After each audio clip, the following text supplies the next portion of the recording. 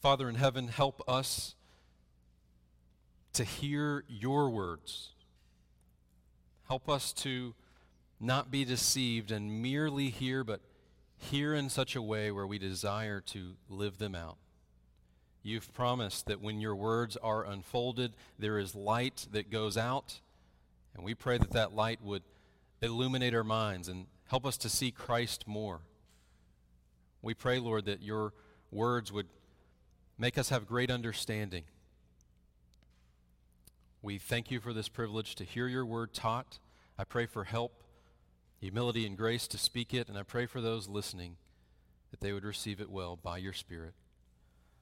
Father, we do love you, and we thank you for your Son Christ, who is still living now and proclaims words every time your word is read. It's in his name we pray. Amen. Amen. Are you good at knowing when someone else is lying to you? Take a quick stock of your life. Are you pretty good at knowing when someone else is lying to you? This is why the lie detector test was invented, the polygraph.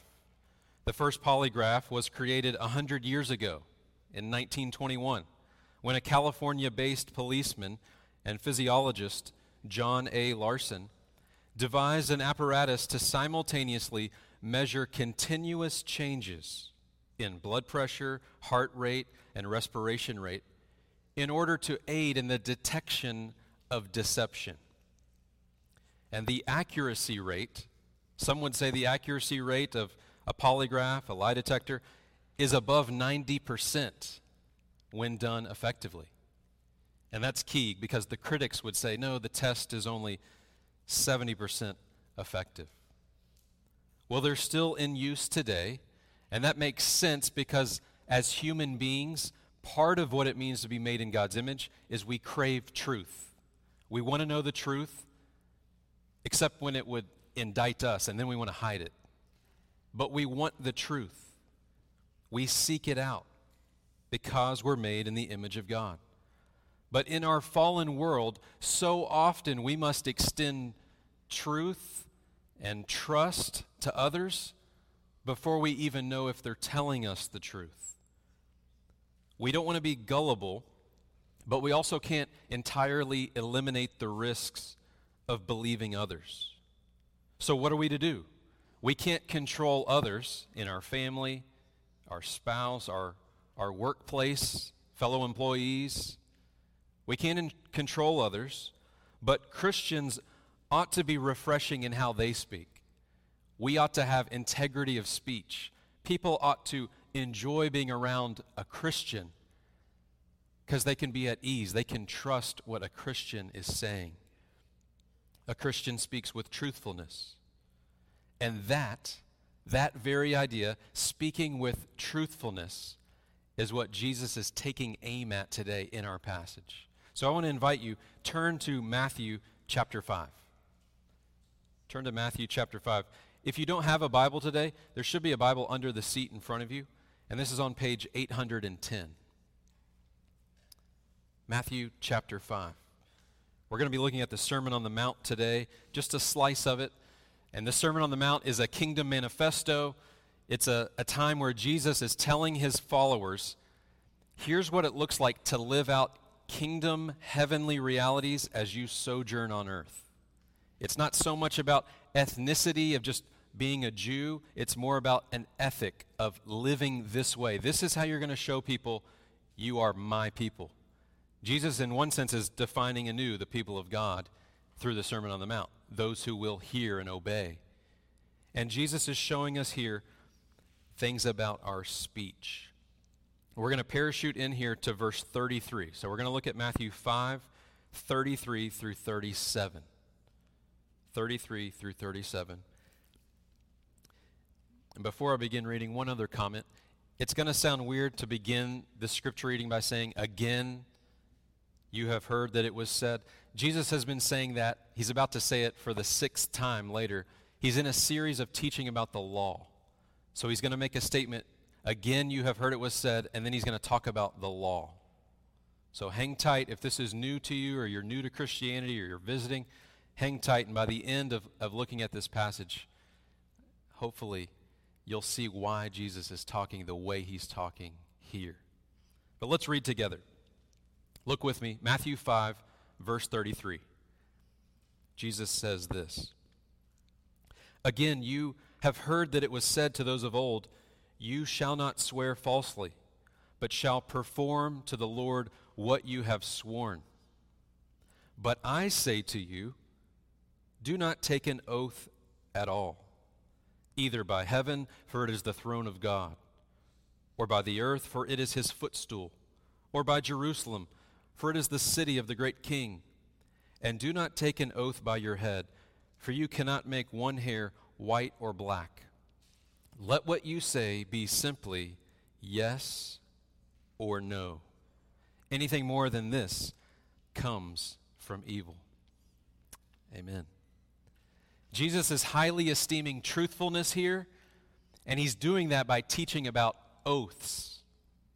That's probably not a word that you throw around much, the word oath.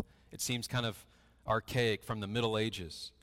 But Jesus is teaching us about oaths today, and our goal is to take what he's taught about oaths in the first century and apply it to our lives today in the year 2021 and forever many days the Lord gives you on this earth.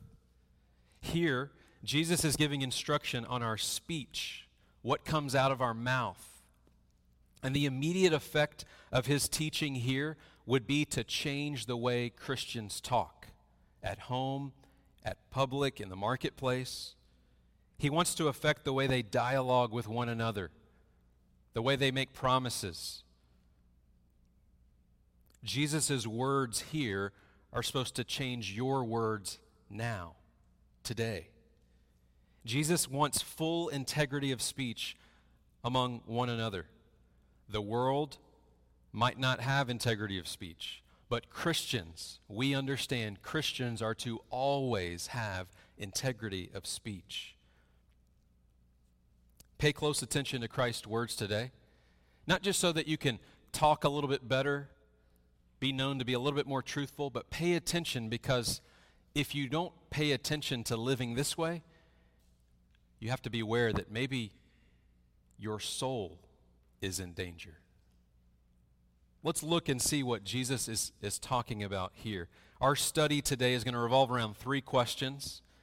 Three questions. They're very short. We want to answer each one of these.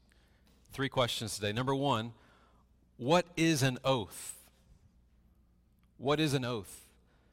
Number two, are they biblical? Are they biblical? And then number three, why is Jesus teaching about them? What is an oath? Are they biblical? Why is Jesus teaching about them? Understanding the answers to these three questions will help increase the integrity of our speech. So first, what is an oath? What is an oath? You might define an oath this way. An oath involved invoking God's name or substitutes for it to guarantee the truth of one's statements. So it's a solemn promise invoking divine witness regarding one's future action or behavior or the truthfulness of a statement. You know how when young kids in grade school, what happens when one pinky matches up with another kid's pinky and they lock pinkies? What do they say? I pinky promise, or I pinky swear. But what happens when one of the kids has their fingers crossed, maybe behind their back? It supposedly invalidates that pinky promise. That's the kind of thing we're talking about here. Oaths, promises, vows, solemn pledge. I swear something. That's what an oath is. And this question of what is an oath, it arises from our text. We have to know what they are to move forward in this passage. And I want to show you that. Put your eyes on verse 33. You see how it says there, you shall not swear falsely? Well, the word swear in the original language is actually the word oath. You shall not break your oath. And in English we write, you shall not swear falsely. Originally, you shall not break your oath. But to swear, an oath, these are synonyms. We're not talking about swearing like somebody might swear on the golf course, or you might be tuning into a professional sporting event and the athletes are swearing cuss words. We're talking about swearing promises. Verse 33 says, you shall not swear falsely. You shall not break an oath. And then if you keep looking at verse 33, when it says, but you shall perform to the Lord what you have sworn, it literally says you shall perform what you have oathed. So just see these as synonyms. Don't get too caught up on what's the nuance between a vow and oath. They're synonyms. An oath can be declared, sworn, promised. They're all interchangeable descriptors. But that brings us to the second question. Are they biblical? That's what an oath is, but are they biblical? Yes, oaths are biblical when taken appropriately. That's the answer. Yes, oaths are biblical when taken appropriately. The Bible even expects them in certain instances. They're mentioned in several places. Before I turn to any scriptures, and you don't have to turn with me because I'm going to bounce around, just pause. Can you think of any place in the Old Testament where somebody would swear an oath or take a vow? Let me give you a few examples. Leviticus 19:12 shows us that swearing falsely was parallel with profaning the name of the Lord. And that's one of the 10 Commandments. Don't take the Lord's name in vain, which would include cussing if you say his name, but it would also include breaking an oath, taking his name in vain. But oaths were serious. In the Old Testament, you might want to jot down Numbers 30, verse 2. It says this, this is what the Lord has commanded. If a man vows a vow, he shall do according to all that proceeds out of his mouth. If a man vows a vow to the Lord or swears an oath to bind himself by a pledge, he shall not break his word. He shall do all that proceeds out of his mouth. We learn a little bit more about oaths and vows from Deuteronomy. Have you ever heard Deuteronomy 23, 21 to 23 mentioned? Have you ever read that as you read through the Old Testament? It teaches us that oaths were actually voluntary. It says this, it says, if you make a vow to the Lord your God, you shall not delay fulfilling it, for the Lord your God will surely require it of you. But if you refrain from vowing, you will not be guilty of sin. You shall be careful to do what has passed your lips, for you have voluntarily vowed to the Lord your God what you have promised with your mouth. And we could go on and look at Ecclesiastes 5 when it says, don't be hasty to take a vow in the Lord's presence. Or Proverbs 20:25 that it's rash and unwise to reflect only after making a vow. You're supposed to think beforehand. Or Psalm 15:4, one who is blameless and upright speaks truth in their heart and swears to their own hurt and does not change. I love Psalm 76:11. It says, make your vows to the Lord, your God, and perform them. Let all around him bring gifts to him who is to be feared. Vows and oaths and pledges and swearing to the Lord's name occurs all over the Old Testament. There's bad examples of it, like Jephthah in the book of Judges. There's good examples, like Hannah in the book of 1 Samuel. Therefore, there is overwhelming evidence in the Old Testament that oaths, or these solemn promises given in the Lord's name, are okay in the appropriate context. They're not just for everyday talk, everyday speech. But is that just an Old Testament thing? What about the New Testament? Let's pause again. Can you think of any New Testament example where an oath is given, taken, received?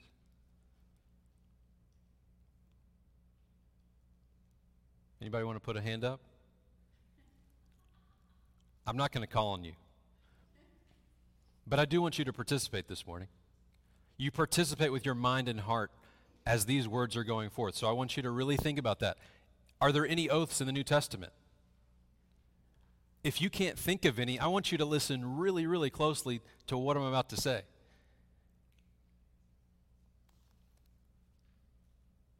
1 Thessalonians 5:27.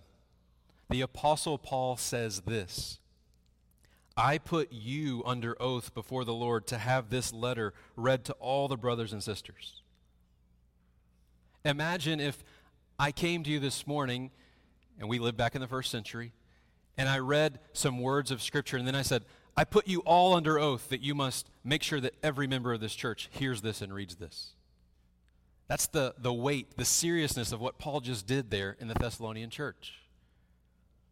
I wonder if you ever noticed that when you've read through the New Testament. I wonder if you ever noticed in the book of Acts when it said that Paul had to cut his hair because he was under a vow, most likely the Nazarite vow, the vow of the Nazarene. I wonder if you noticed Acts 2, verse 30, In Peter's first sermon at Pentecost, he even mentioned God has sworn with an oath to him that he would set a descendant of David on his throne. I wonder if you've ever noticed Hebrews chapter 6. Have you ever heard Hebrews 6 before? Yeah, it was read today. Alex read for us Hebrews 6, where God swears by himself to keep his word. There's no one greater by whom he might swear by. There's no other divine name more holy than his. He swears by his own name. He guarantees his word with an oath. And I wonder if you've ever noticed Jesus in Matthew 26, verse 63, when he's about to be crucified. Before that, he's under trial with the high priest. And Caiaphas, the high priest, puts an oath upon himself, Caiaphas, and he says, I adjure you by the living God. That's code word for I just made an oath. I just made a promise. I adjure you by the living God. He invokes God's name. Are you the Christ, the Son of the living God? And Jesus doesn't refuse to answer because oaths aren't valid. Jesus appreciates the fact that finally he's going to invoke God's name and he wants to know the truth. And Jesus says, you have said so. Jesus says, I am the Messiah. So even Jesus in the New Testament doesn't run away from an oath that's happening when it happens in the right context. Even he affirms it, that they can be right. So therefore, we've seen in the Old Testament and the New Testament, yes, oaths are biblical in the right context. So if oaths are biblical in the right context and appropriate in the right way, if they're meant to guarantee the truthfulness of one's statements, then why is Jesus teaching about them here in our passage today, and what are we supposed to do about this? Well, this brings us to that third question. Why is Jesus teaching about oaths? I thought Christians are always supposed to tell the truth. So why does it matter whether we take an oath or not? Well, let's take a look at this. Put your eyes back down on our passage. Look at verse 34. Verse 34 says, Jesus says, but I say to you, do not take an oath at all. Why is Jesus saying that? Have you ever heard somebody say, you remember the good old days when a man's word was his bond, and just at a handshake the deal is struck and I can trust him? That only goes so far as the character of the man you're talking to. At no time in our culture has every man had such impeccable, stellar character that you can always trust a handshake. You can only say that to one who you do trust, and they keep your trust. The moment they break your trust, you're not going to strike a handshake deal with that man again. And that kind of wicked, I can't trust you culture was what Jesus was speaking to in our passage today. Here's why Jesus is teaching about oaths. Flip over just a few chapters to Matthew 23. You've got to see this. Rather than me trying to speculate and guess at what the first century culture was like, I want you to hear a few verses that pinpoint exactly what the first century was like when it came to oaths. Go to Matthew 23, verses 16 through 22. So it's the same book of the Bible, Matthew chapter 23. We'll start in verse 16, and we'll just read a few verses here. Jesus says to the Pharisees, verse 16, "Woe to you, blind guides, who say, if anyone swears by the temple, it is nothing. But if anyone swears by the gold of the temple, he is bound by his oath. You blind fools! Which is greater, the gold or the temple that has made the gold sacred? And you say, if anyone swears by the altar, it is nothing. But if anyone swears by the gift that is on the altar, he is bound by his oath. You blind men, for which is greater, the gift or the altar that makes the gift sacred? So whoever swears by the altar swears by it and everything on it. And whoever swears by the temple swears by it and by him who dwells in it. And whoever swears by heaven swears by the throne of God and by him who sits upon it." Wow. That's the first century air that you would be breathing. That's the false teaching that you would be hearing in synagogues, the temple complex, and elsewhere. The Pharisees had this complex hierarchy of what's a valid oath, what's a valid way of swearing, and what's a loophole that you could get out of it and not have to keep your word. What's a way that you could promise someone something, but you're not actually invoking God's name or something holy, so if it falls apart and doesn't happen, you're off the hook. There's no judgment for you. God's not offended. You haven't used his name. The Pharisees thought long and hard and came up with a wicked system. They made material ranking, gold of the temple, gifts of the altar. Their eyes were fixated on material goods. Jesus calls them out, and his followers, when they hear him call them out at what we just read, they would have hearkened back to what we were reading earlier, Matthew 5. When before he rebuked the Pharisees, he had already told all of them, don't take oaths at all. Don't swear by heaven, for it's the throne of God. Don't swear by earth, for it's his footstool. Don't swear by Jerusalem, which, by the way, in the original language, it says toward Jerusalem. In other words, don't swear in the direction of Jerusalem as if that's a magical way to make your promise happen. And did you notice why Jesus is teaching this way? Look again at our text in Matthew 5. Look again. Look at how verse 34, 35 have something in common. Put your eyes there. What do you think is in common between all the things mentioned in 34 through 35? Don't take an oath by heaven, by earth, by Jerusalem. What happens at the second half of each of these phrases? He says, throne of God, God's footstool, city of the great king. Do you see what Jesus is doing there? He's saying God is sovereignly involved even if you don't name him directly. Hello? He's turning on the lights. If you're going to pick anything in creation, know that there's a creator. God's not aloof and detached and distant from what's happening on the earth. So don't start swearing by things thinking you've kept God out of it. And then did you see verse 36? If somebody were to counteract Jesus and say, okay, Jesus, I'm not going to swear by other things. I'll just swear on my own head.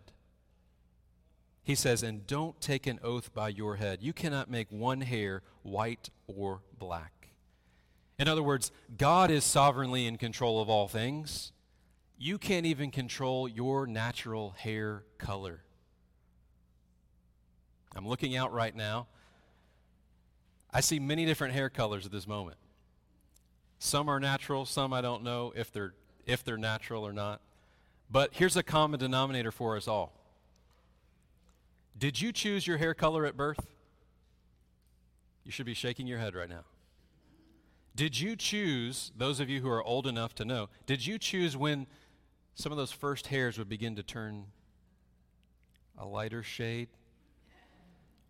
Gray, white? Did you choose when that would happen? And some of you are thinking, I hope he doesn't go there. Did you choose when some hair would be missing? You don't have to be ashamed if you have less hair than you once did. God's sovereignly in control of that. God is showing here, by this passage, you cannot even control your natural hair color, what's happening with your hair naturally. Sure, you can manipulate it unnaturally. But Jesus is making the point, don't swear by other things. Don't try to act like you're in control of anything. I am the one in control. I am the only name by which you would ever take an oath and swear something by. Only my reverent, holy name. Jesus' teaching is powerful here. It actually fits hand in glove with something like James 4, that we don't know the future. We can't boast about tomorrow. In fact, the whole book of James 3 talks about our words and our speech, and James 5 quotes directly Matthew 5 when he says, don't take an oath at all, in chapter 5 of James 5. And you might be thinking today, okay, wait a minute. I don't use the word oath very often. I don't take oaths very often. I don't think Jesus has much for me today. But I hope to show you what the Lord showed me, and it hurt a little bit.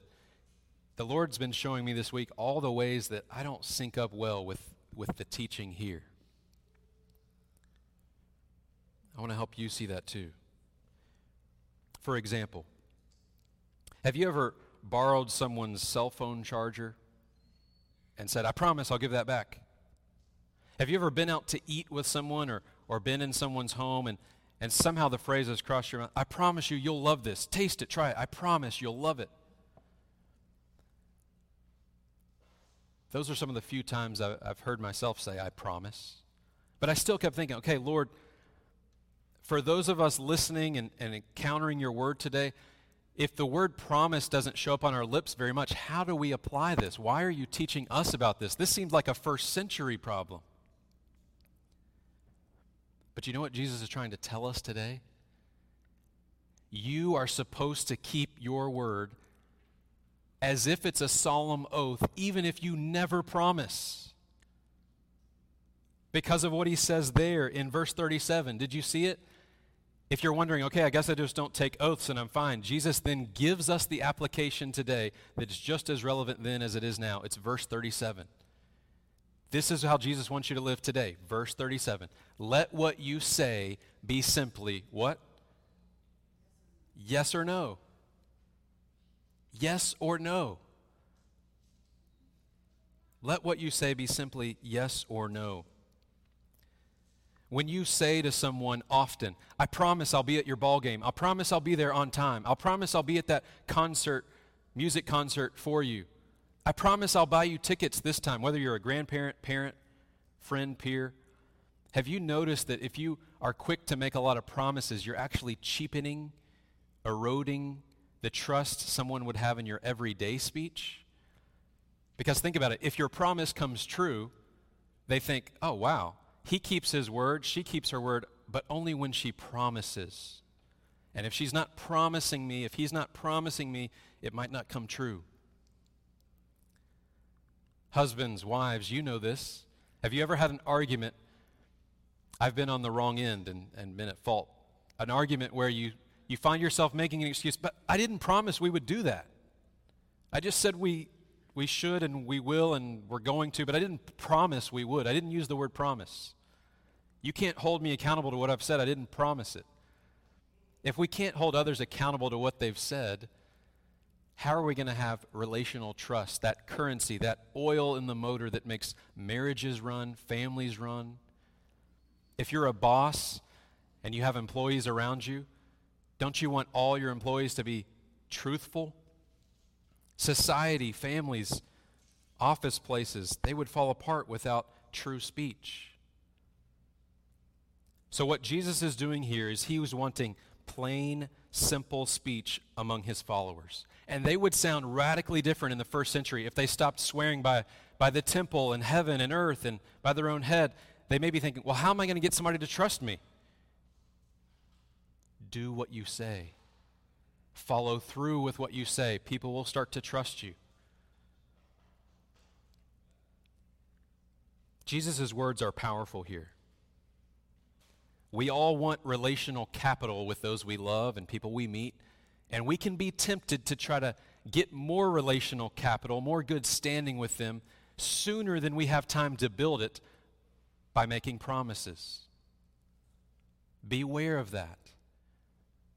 It pains me to think that some of you can recall family members or coworkers right now that they write so many verbal checks of what they're going to do for you or this or that. The bank is bankrupt. You can't trust what they're saying to you. You can't take that check to the bank and cash it because they've spread themselves thin. Jesus wants us to make our yes be yes and our no be no. So whether you're single, married, widowed, in school, out of school, one of the things you can do to obey Jesus' teaching here is to be careful with your words.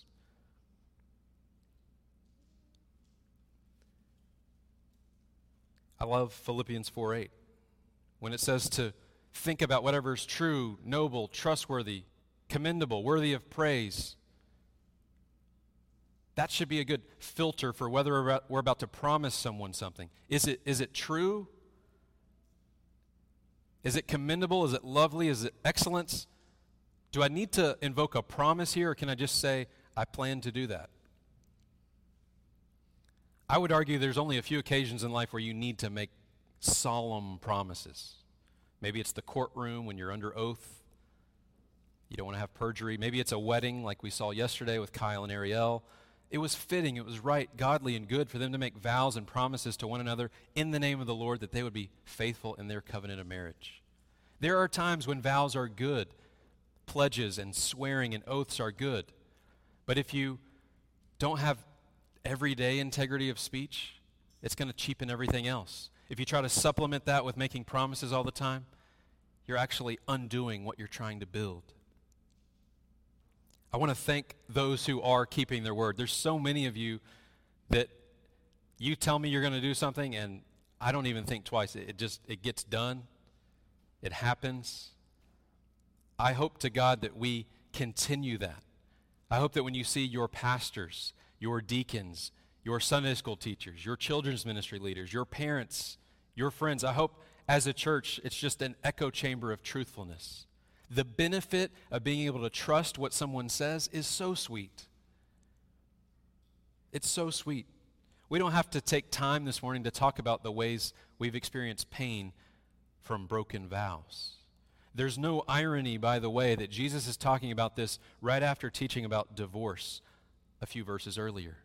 Perhaps the most painful way someone could break their word. So let's close our time this morning pivoting all this towards the gospel, and we'll be done.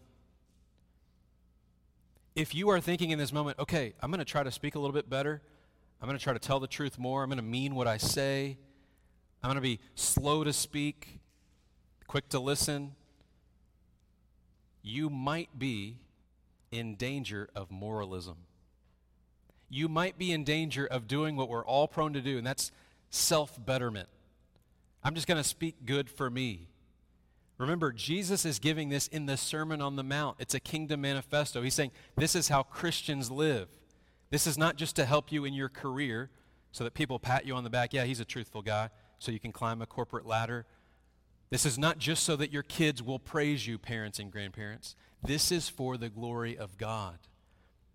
If we could do this perfectly, Jesus wouldn't have gone to the cross later in the Gospel of Matthew.